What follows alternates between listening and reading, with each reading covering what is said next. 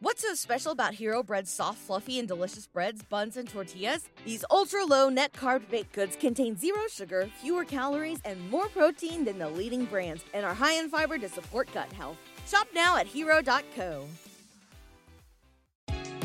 This episode of Check the Locks is brought to you by our friends at Great Lakes Kids Apparel. That's right. Great Lakes Kids Apparel offers affordable, wearable, and playable clothes for your little one to enjoy. Plus, Great Lakes Kids Apparel is a mom-owned business, so you know your kids will love these clothes. And Great Lakes Kids Apparel offers fast, free shipping on orders over $50, not to mention amazing customer service. So head over to GreatLakesKidsApparel.com or click the link in the show description and use promo code LOCKS to get 20% off your first order today.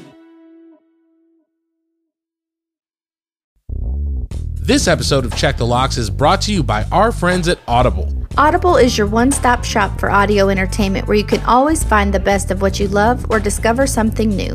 That's right. Audible offers an incredible selection of audiobooks across every genre, from mysteries, thrillers, biographies, and of course, true crime. And as an Audible member, you can choose one title a month from their catalog to keep forever, including the latest bestsellers and new releases. Audible members also get access to thousands of podcasts from popular favorites, exclusive new series, and this very podcast you're listening to now. Plus, the Audible app makes it easy to listen anytime, anywhere. While traveling, working out, walking the dog, doing chores, Audible makes listening anywhere easy. And best of all, Check the Locks listeners can try Audible for free for 30 days. So head over to audibletrial.com/checkthelocks or click the link in the show notes to start enjoying Audible today. Warning. Check the Locks podcast is a true crime podcast and may contain graphic descriptions of violence, murder, sexual assault, and more. Check the Locks podcast is not appropriate for all listeners. Listener discretion is strongly advised.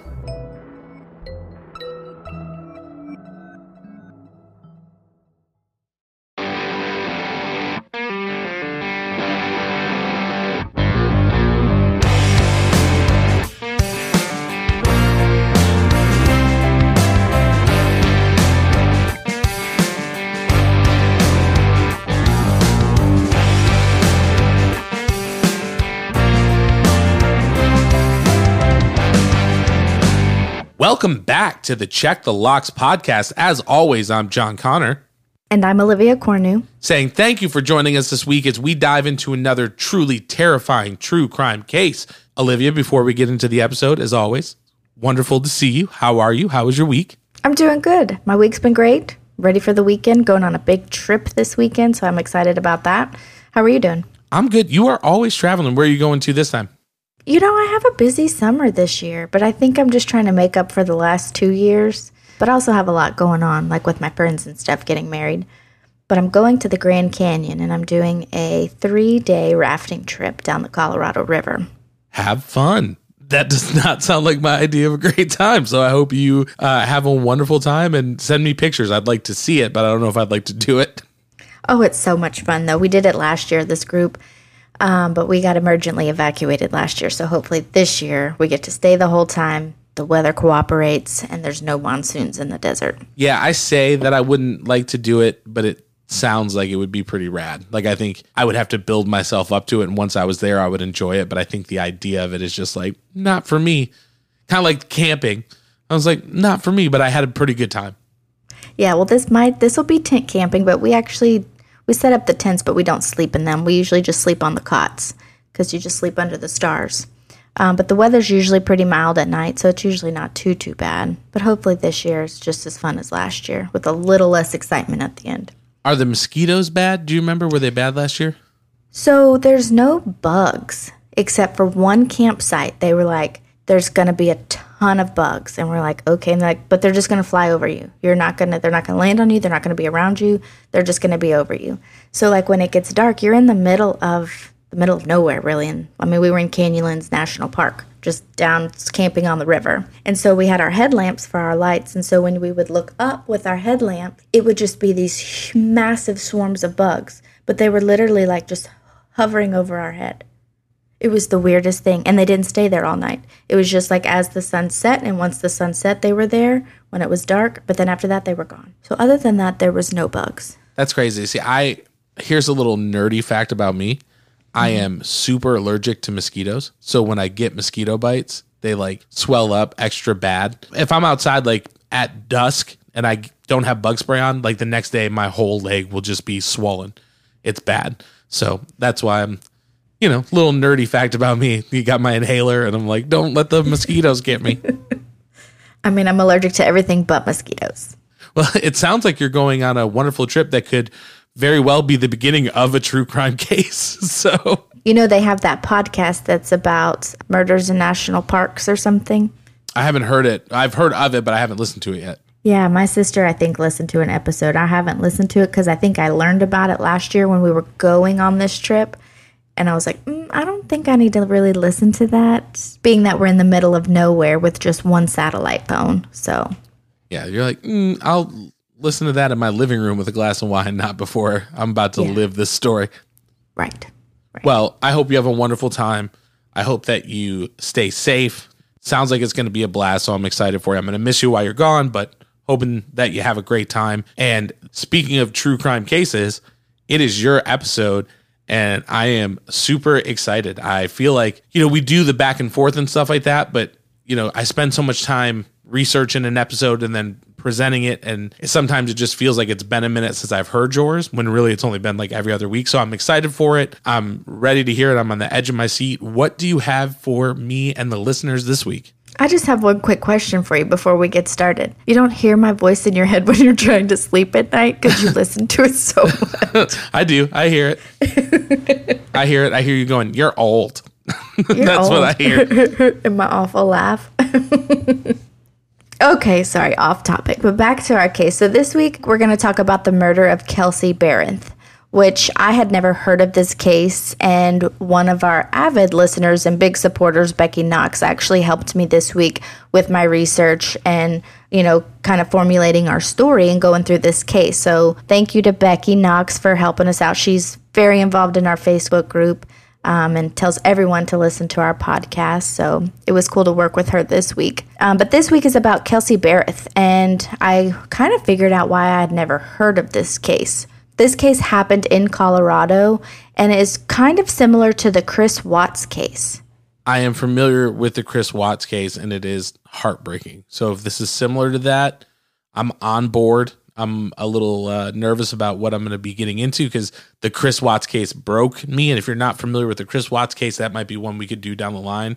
But yeah, that one was like heartbreaking. So if it's along that same line, I'm a little on the edge of my seat to find out what we're looking at this week. As I was researching this case, I don't think it was as publicly known as the Chris Watts case because the media was denied access into the courtroom by the judge. So you weren't getting all the daily updates, watching the court scenes and everything. But it did remind me of it, and I think just because it was around the same time and then, just how the story goes. But let's just jump right in. On December 8th, 2019, police were called to 269 East Lake Avenue for a welfare check after Cheryl Berreth reported her daughter Kelsey Berreth missing. She told police that she had reached out to Kelsey's fiancé, Patrick Frazee, who said he had not heard from Kelsey since November 25th.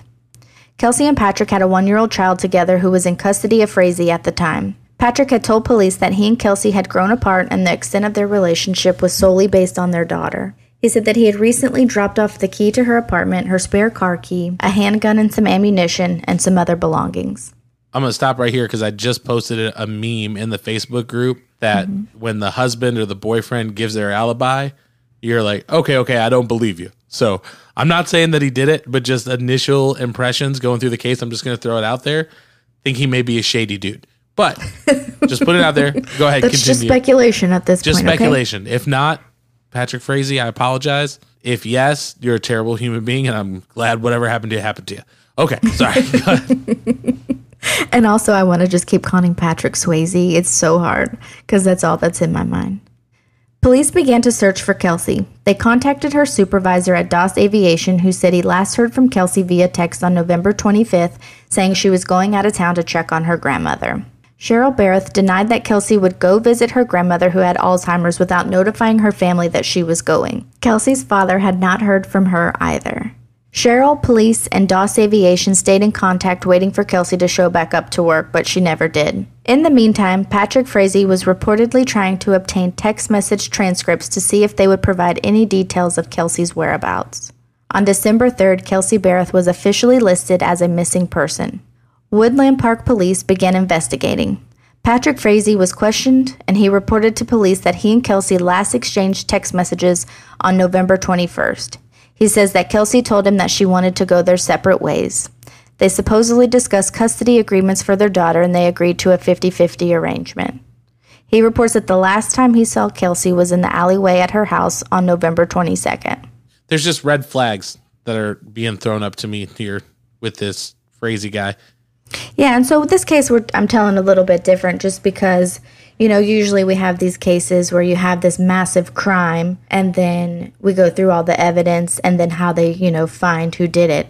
And this is more of like, okay, we have a missing person. What are the steps that were taken until we got some answers and the clues that we found along the way? It's definitely piquing my interest. He's looking for text message transcripts and just has so many clear answers to questions. Like, the last time we texted was on this day. The last time I saw her was on this day. I gave her this, and this. We were going to split custody 50% as an amicable agreement. It just seems like it's just a little too nicely wrapped. He reports that the last time he saw Kelsey was in the alleyway at her house on November 22nd. What's easy to kind of remember, I think, with timelines on this case and kind of how you were mentioning that he's already saying, well, I was with her and all the text messages, is that November 22nd, 2018 was Thanksgiving Day. So then he's just playing in the days after Thanksgiving. Yeah, like I said, it just seems like things are a little too tidy. So, like I said, I don't know for sure, but I have a hunch and I'm excited to see if my hunch is correct. Yeah. So he said that he last saw her on the 22nd, which was Thanksgiving, and he had picked up their daughter. And then he reports that he spoke to Kelsey on the phone the following Friday, Saturday, and Sunday of that week. He told police that Kelsey had sent him a text message on Sunday saying, "Do you even love me?"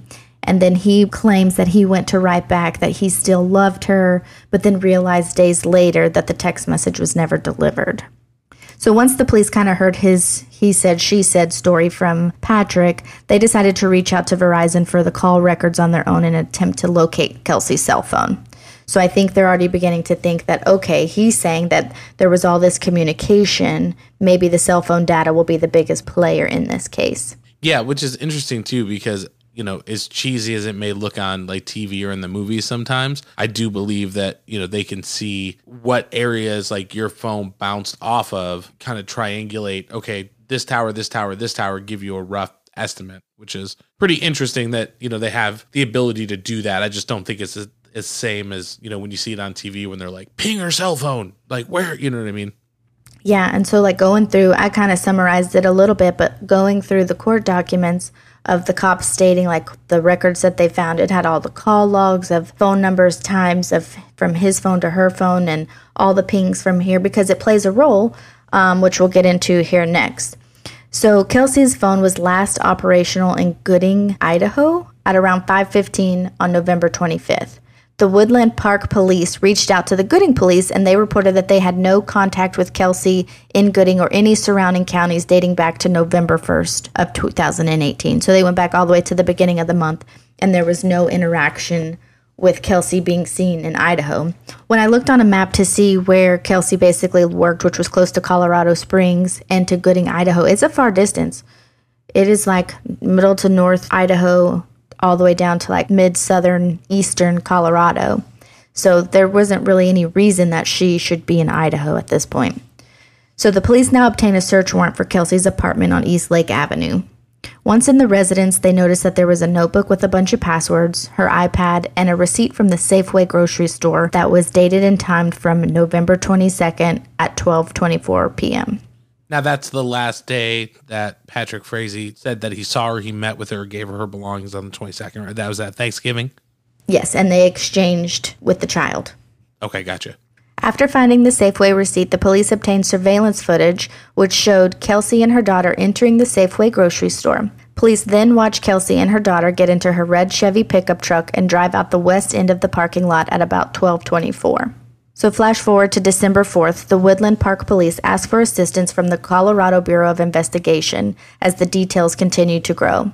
CBI began their investigation, again searching Kelsey's apartment, seizing both cars at Kelsey's home. At the time, there was a sock that was recovered from a car that was registered to both Kelsey and Patrick.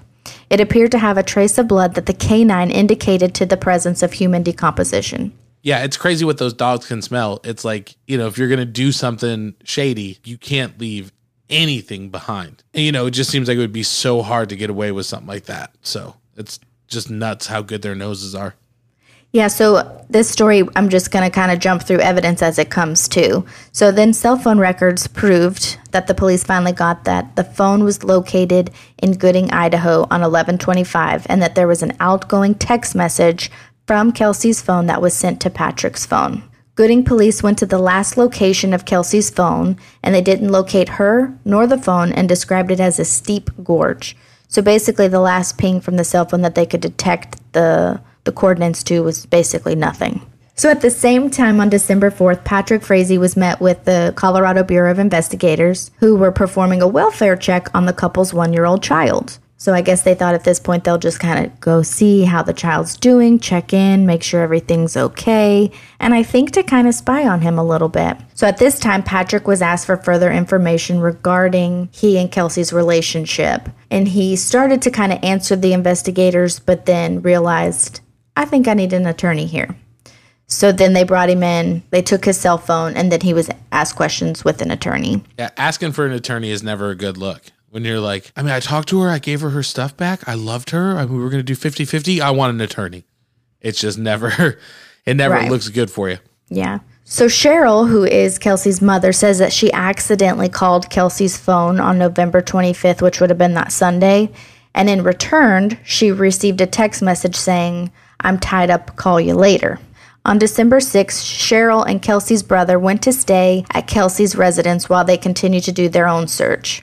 Cheryl notified that while they were in the house, there appeared to be blood around the base of the toilet. At that time, CBI decides to show up. Their crime scene analysis show up and begin testing items in the bathroom and found evidence of blood on the bathroom floor, the side of the tub, the ceiling above the toilet, the wall with a towel rack, the base of the trash can, on the vanity, on the hinges of the cabinets and doors, and then on an outlet.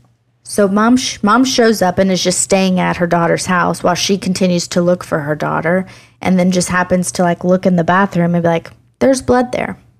Yeah, and when they go in with that luminol and they can see where blood has been, if it hasn't been cleaned properly, because I believe you can do bleach or ammonia or something on it, and it will stop it from showing up on luminol.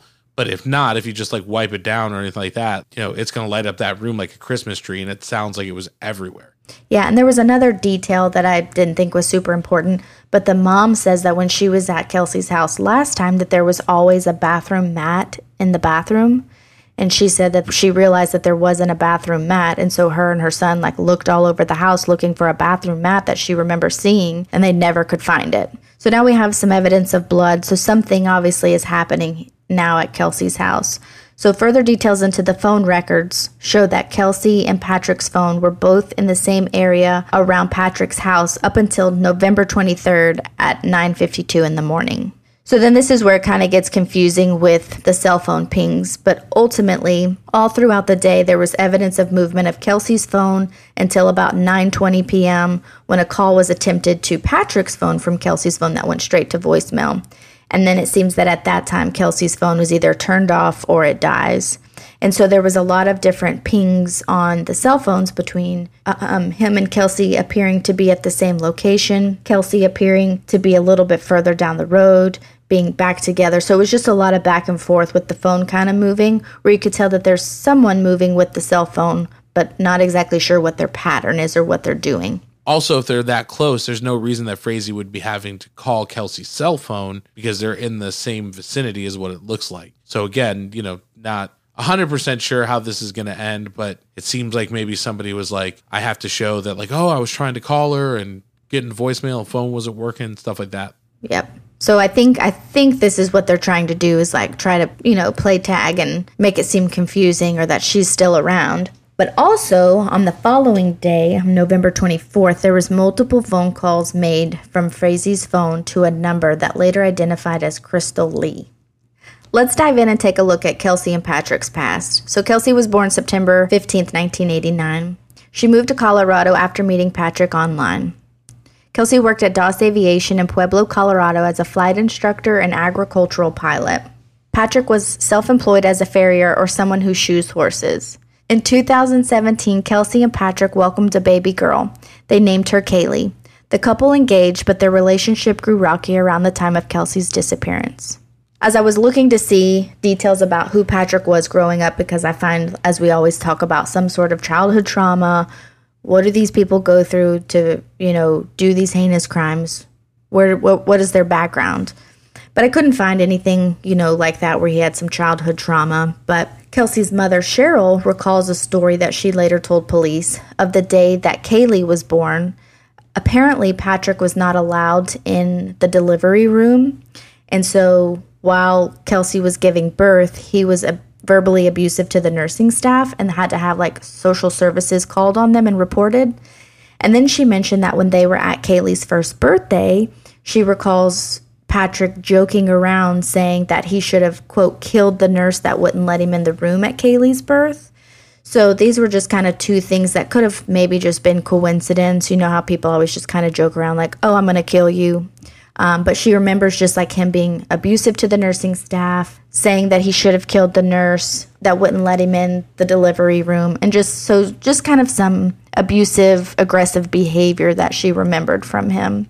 Yeah, and, being a man whose wife has given birth, I was in the room, obviously, but if I wouldn't have been, I think I would have been more concerned and, worried about my wife and asking how she was doing than getting into, verbal altercations to the point where social services had to be called with, the nursing staff. I would just be like, is she okay? Right. Is the baby okay? Those are the questions I would be asking. I mean, obviously I would want to be in there, but it sounds like he was kind of taking it to an extreme level. Yeah, and I could see where he was probably stern, because I know I get overly protective if my family member's at the doctor or in the hospital, where I'm just no, you're going to tell me this is how it's going to go. I am that family member. I do apologize, but I mean, I just feel I know how healthcare works. You just got to get the answers and down to the bottom. But I could see where he would be demanding of no, I need to be in this room. It's important to see my daughter being born, but then also coming about it as very aggressive. Yeah. So remember, before I started talking about Kelsey and Patrick, I mentioned that he was making phone calls to a girl named Crystal Lee. Yes, and he's got a thing for K names, I've noticed. Yeah, Crystal, Kelsey. It was kind of confusing. Yeah, so Crystal is a registered nurse in Idaho and the former girlfriend of Patrick. And that said that they have known each other for over a decade, but they dated in 2016 and 2017. And again, this murder takes place in 2018. Getting back to the case, once police identify that the phone calls are coming from Crystal Lee, the police arrive at her house on December 20th with evidence of the cell phone tracings, and at that time she agreed to cooperate with the police, and she told them the entire story. Crystal admitted to the police that the murder of Kelsey was months in the making. She revealed that Frazee asked her several times to kill Kelsey. She said he asked her twice to beat her with a metal pipe and once to drug her coffee. At one point, Crystal posed as a new neighbor and brought coffee to Kelsey but chickened out. Crystal revealed that Frazee went to Kelsey's home on Thanksgiving Day in the afternoon to exchange custody of the child. A neighbor's surveillance camera showed a person matching Frazee's description entering Kelsey's home at about 1:24. Crystal said that after entering the home, Frazee blindfolded Kelsey and asked her to smell a candle that he purchased. Once she was blindfolded, Frazee beat Kelsey to death with a baseball bat. He took Kelsey's body, stuffed her in a plastic tote, and placed her in the back of his pickup truck. Frazee contacted Crystal and asked her to drive to Colorado to clean up the crime scene. So again, just to remember, Crystal's located in Idaho. This whole story is coming from Crystal herself. So Crystal agrees and brings her own cleaning supplies from Idaho to Colorado and begins to clean up the crime scene at Kelsey's house. She noticed that his blows were so forceful that she found a tooth while she was cleaning. It took her hours to clean the apartment, and there was blood on everything, including baby Kaylee's items. Investigators believe that the baby was in the home as her mother was being beaten to death by her father. Oh, Jesus. Crystal later testified that she purposefully left blood evidence on several items so that investigators would find it later.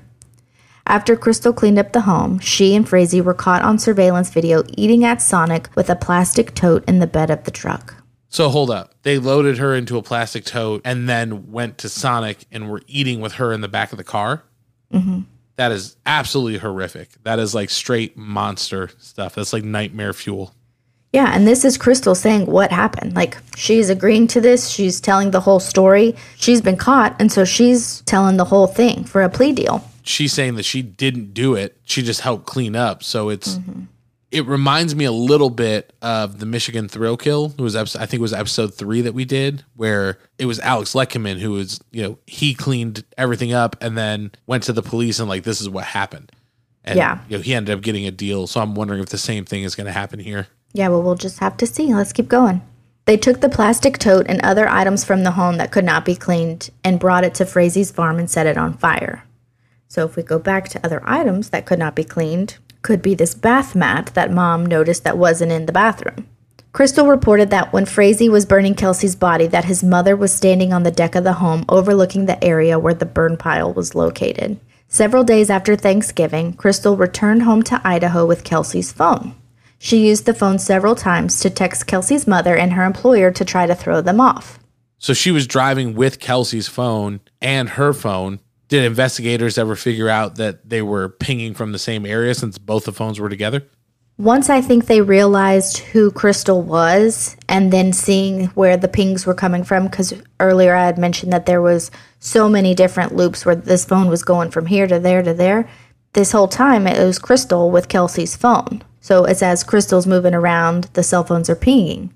So then what I think really hones in on investigators is that Kelsey's phone was pinging from the same cell towers as Crystal when she returned back to Idaho. Right, because once you know about Crystal, then you can ping Crystal's phone and see how closely that matches to Kelsey's.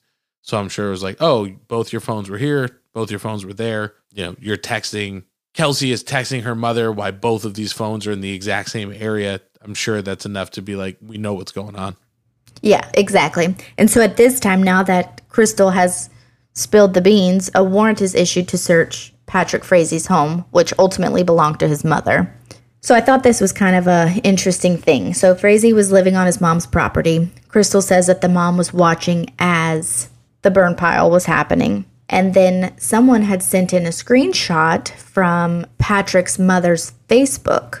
Apparently, she had posted like a picture of Glinda the Good Witch from The Wizard of Oz, and under it she had typed saying, in quotes, "Yay, the witch is dead." And this was on November 22nd. So awful. So terrible.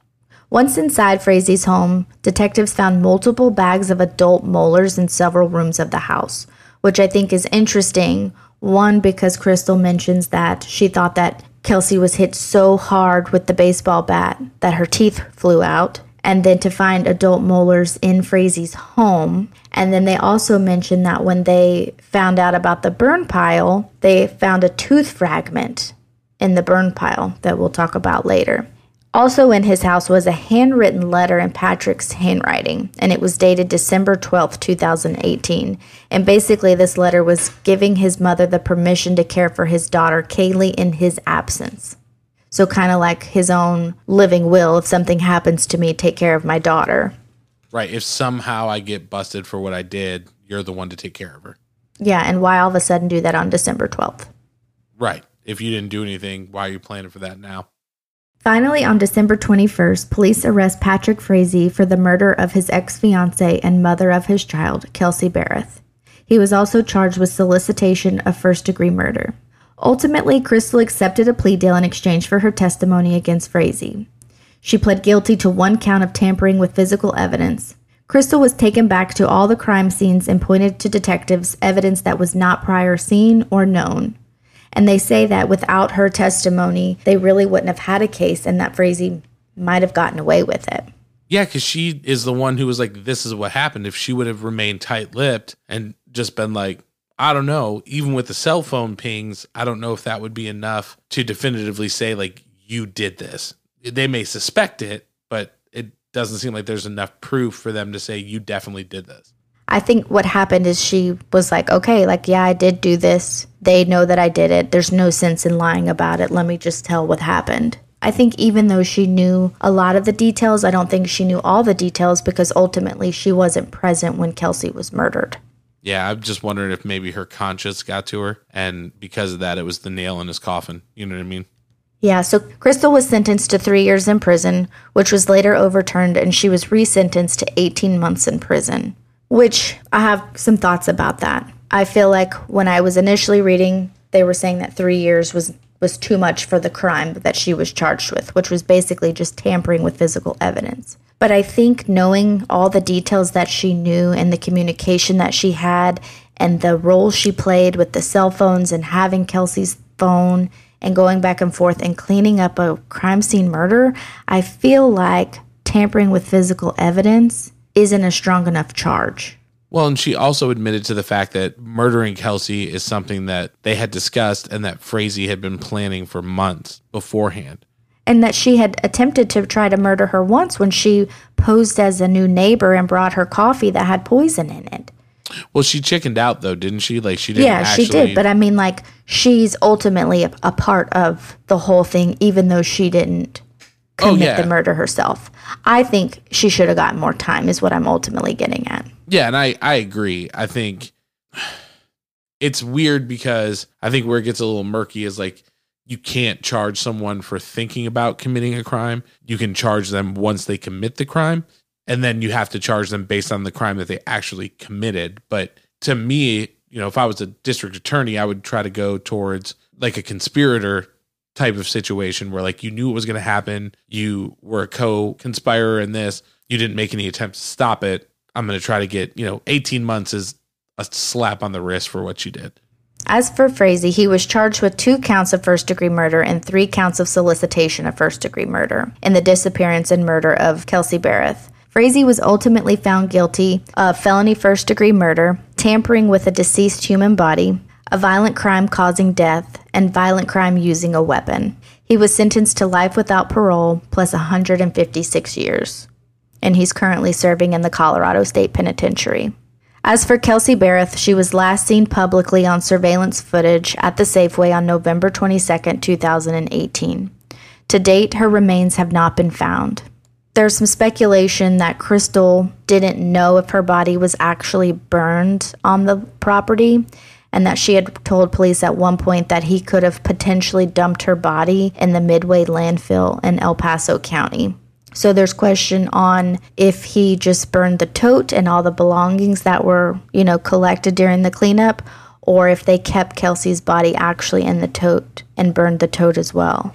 Yeah, because you did say they did find a tooth fragment in the burn pit as well. But also, if you're hitting somebody that hard that their teeth are coming out, like if it's a t-shirt or clothing or anything in that tote, that could have caused that tooth to be on a piece of clothing or something like that.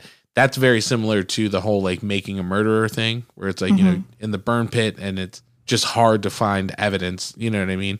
I find this case interesting in a sense that there's no body. And I find that when you watch and hear about a lot of these murders, that it's always like, when we have a body, when we have the weapon, when we have this, then we can prove it. And so I think that I wonder if over time, as this case maybe gets more media coverage or more people find out about it, as true crime case things come out, if they will ultimately try to appeal this case and, say if there's no body, we don't have a case, even though there's so much evidence and a witness testimony, basically, besides witnessing the act of murder. I just wonder what may have come to this later on, because we have a lot of these cases where, say, they took place in 2000 and then in 2010, they're reevaluating these cases and they're going to the Supreme Court and appealing and all this stuff. So I'm interested to see if anything like that comes, in the next coming years. Yeah, I think this one might be hard to do that because there's enough evidence that isn't circumstantial, like with the blood, with the teeth fragments, finding a bag of adult molars in somebody's home. Yeah, I mean, everything adds up. Right. everything adds up. You just don't have a body. Yeah. Now, if it was just the cell phone pings, I think that could be pretty easy for, a decent attorney to be like, you don't have anything. I don't know if it ever would have even been tried at that point, but I feel like luckily Crystal was willing to flip the way that she did, whether it be conscious or self-preservation. Mm-hmm. She flipped, gave the police everything that they needed, and then kind of led them to where they could find the evidence they needed to make sure that he was put away. So, oh, and there's news clippings. Like, you can watch videos, and I wish we could, share some of those things, but there's videos of her with the police, and she's wearing a police jacket where they have her in Kelsey's home, and she is pointing out on the walls and everywhere where, like, the blood splatter was and how many, feet from this there was blood. And, I mean, it's crazy that we can see that and, like, watch that footage. I don't think Crystal has anything to lie about. I think her guilty conscience got to her. And I think ultimately she helped Kelsey's family get justice, even though she was part of the crime. Yeah, and I would want to know, like, why. If you're not happy in your relationship, if your marriage isn't working out, like, get divorced. You know what I mean? Like, yeah, you lose half of your stuff, but you don't get sentenced to prison for 156 years. Which, after last week's episode, that doesn't sound like anything. I mean, that's not right. close It was to 400 and what? 408. But yeah, those things throw me for a loop. But it's like, okay, you were engaged to this woman enough that you loved her. You had your first and only child with this woman. No matter if you don't like that person, you as a decent human should always respect your child's mother or father. And I just think that's just how it should be when you're raising a child. I can't speak on that personally, but I feel like, if you went through a divorce, you would respect Millie's mother, aka your wife. yes. But, I just feel like you commit to someone so much that you should have those respect. And, like, why, what is so bad that you have to go in and murder her? Just move away. Go to, like, California. Move away. Move to Idaho if you wanted to be with Crystal. Like, leave them alone. It'll all ultimately work out. Yeah, I just don't understand. I have friends who have gone through messy divorces and have gone through, like custody hearings and all that stuff. And, like, it sucks, but that's just what you do. At the end of the day, it works out typically for everybody. You know what I mean? So I don't understand what would drive somebody. I think it comes down to that person just being a monster underneath. And we talked a little bit about that last week, the idea that, like, somebody seems normal, but really, like, secretly they're just, festering inside waiting to do something crazy. So this was a really good one. I was on the edge of my seat as we went through it. And I hope that things come out, as time goes on, as he has psychological evaluations and, they really get to the rhyme and reason, or as he spends time in prison, I feel like things come out about these murderers later on. So I would be interested to hear why, what the good reasoning was. So let's get down to the deadbolt test. Tell me what you think about this case and where you stand on the deadbolt test. Yeah, so for me, I think this is going to be about a 7. I think it's going to be a 7 just because of the fact that I am married, you know what I mean? And I don't think that my wife would ever contemplate anything like what happened in this case. But I'm sure that Kelsey never contemplated anything like this ever happening, right? And so it's that idea that, like, the person that you go to bed with, the person that, you wake up with in the morning, the person who's making your coffee could potentially be the person who takes your life. Like I said, I'm not worried about it in this house. If I just disappear one day, maybe ask some questions. But it was Mrs. Bradley Cooper. It was Mrs. Bradley Cooper for sure. She was like, I've had enough of this house. But yeah, for me, I would put it as a 7. And I would also put it out there, if you are a woman or a man and you are in some kind of domestic violence relationship, please reach out, get help. There is the National Domestic Violence Hotline. You can call that. It is 800-799-7233. We'll drop it in the show notes just so that way you have it. But, if you are in one of those situations, reach out and get help before it's too late, and we don't know what possibly led up, what potential acts of violence there could have been before Kelsey was murdered, So I hope that there is nobody listening who is going through that situation. But if you are, just know that there is help out there. utilize that phone number. But for me, because there is that monster under the surface and, they weren't married, but they were engaged and had a child, I can relate to that. So I would put this at a 7. Thanks for giving the hotline information. I think that it's important that as we do this podcast, we provide a safe space and resources for our listeners, because we never know what people are going through. And we always talk about how we relate to these cases at the end of them. And, it makes me sick to my stomach to know that someone you love and trust with your whole heart, someone you had a child with, could take your life. It's disgusting. And I feel like I use that term a lot, but honestly, the betrayal is so much that I just can't even imagine. And then to know like this little girl has to be raised knowing that her dad killed her mother, like how does that play in psychologically? I just don't, there's just so much that is going to happen in the course of this little girl's life because her dad decided to murder her mother. And ultimately, I feel sorry for Kelsey's family and little Kaylee, who has to grow up basically without both of her parents. I'm going to put this about a 7 myself. I think, it mentioned that she met him online. They moved across country. I was in a similar situation. I dated someone that I knew for a short time, and I moved far away for that person. And there was times that like my family didn't know every little detail what was happening in my relationship. And can you imagine that if something would have happened, your family's trusting this person with their family member, and to know that they could be at their granddaughter's first birthday party or Christmas or Thanksgiving, all these things. And this whole time, this person just wants to kill your daughter. Like it's unsettling. And it makes me as a person who's single just to be like, okay, this is reassurance as to why it's okay for me to be alone. You just don't know who you can trust anymore.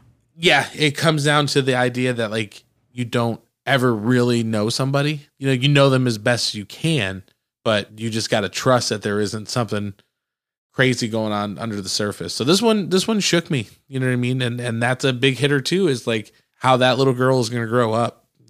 That's a hard pill to swallow and to think about. So I also think about the red flags that were missed. Like what red flags did she see before? And I think you mentioned that earlier, but like what happened in their relationship before that maybe she just threw under the rug? Because, there's a lot of times, if you look back on all of our past relationships, that's like, oh, that was a red flag. I should have followed my intuition on that. And so there just had to have been more to their relationship that we just don't know about. I dated a girl who threw a frozen can of unopened Red Bull at my face, and luckily missed, but we dated for like another year and a half after that. So sure. There's your red flag. Red flags for sure. Yeah. Well, that is where we fall on the deadbolt test for this week's episode, but we want to know, where does the murder of Kelsey Berreth fall on your deadbolt test? Are you at a 7 like Olivia and I? Are you at a 5? Are you at a 10? We want to hear from you. How did this case sit with you after covering all the details? Reach out, let us know. You can find us on Instagram. We're at Check the Locks Pod. You can find us on Twitter at Check the Locks. And please, please, please join our Facebook group. We have over 420 members now, Olivia. We're growing. The community is absolutely wonderful. People are amazing in this group, and they're so nice to each other. It's awesome. It's awesome to be on a section of the internet where people are just like, hey, thank you for coming to hang out with us. It is awesome. So make sure you're reaching out and letting us know. Olivia, that was a really heavy case. I think I need a palate cleanser. I think we should read a 5-star review. What do you think? I love reading the 5-star reviews. I say that every single time, and I'm going to continue until we're done doing this podcast. Because you love it. Because I love it. This week's 5-star review comes from PCAS. This is my go-to every morning to catch up. Now I'm all caught up and have to wait until next week for the next episode. This is my favorite podcast right now. You're killing it. Thank you, PCAST, for reaching out to us and leaving us a 5-star review on Apple Podcast. Yes, thank you, PCAST, for taking the time to leave us those kind words and a 5-star review. We are at 88 reviews. We are 12 short of 100. So if you have not gone and left us a review, please do so. Those reviews help us get out in front of more people. It puts us in suggestions on Apple Podcasts so more people find the show. And it just means so much if you do take the time to do that. Olivia, if someone wants to have their 5-star review read on the podcast, what is the best way to do that? Jump on over to the Apple Podcast app, click on our homepage of Check the Locks podcast, scroll down where you see all 5 stars, click all 5, and write us a 5-star review and tell us what you think. That's right. Head over to Apple Podcasts, click those 5 stars, write us a review, and PCAST for your review. We would love to send you some gifts. We've got magnets, we've got buttons. We actually have new magnets and new button designs coming in, so we would love to send you something cool. Again, hit us up on the socials. You can find us Instagram, Check the Locks Pod, Twitter, Check the Locks, or join our Facebook group. And listen, if you are not a social person, head over to checkthelockspod.com, click that email button, send us an email, let us know where to send your stuff. That is it. Thank you so much for spending some time with us this week. Join us next week as we dive into another terrifying true crime case. But until then, don't forget to check the locks. See you next week.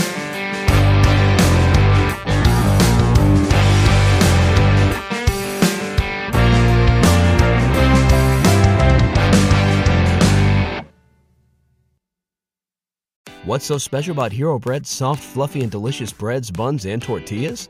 These ultra-low net-carb baked goods contain zero sugar, fewer calories, and more protein than the leading brands, and are high in fiber to support gut health. Shop now at Hero.co.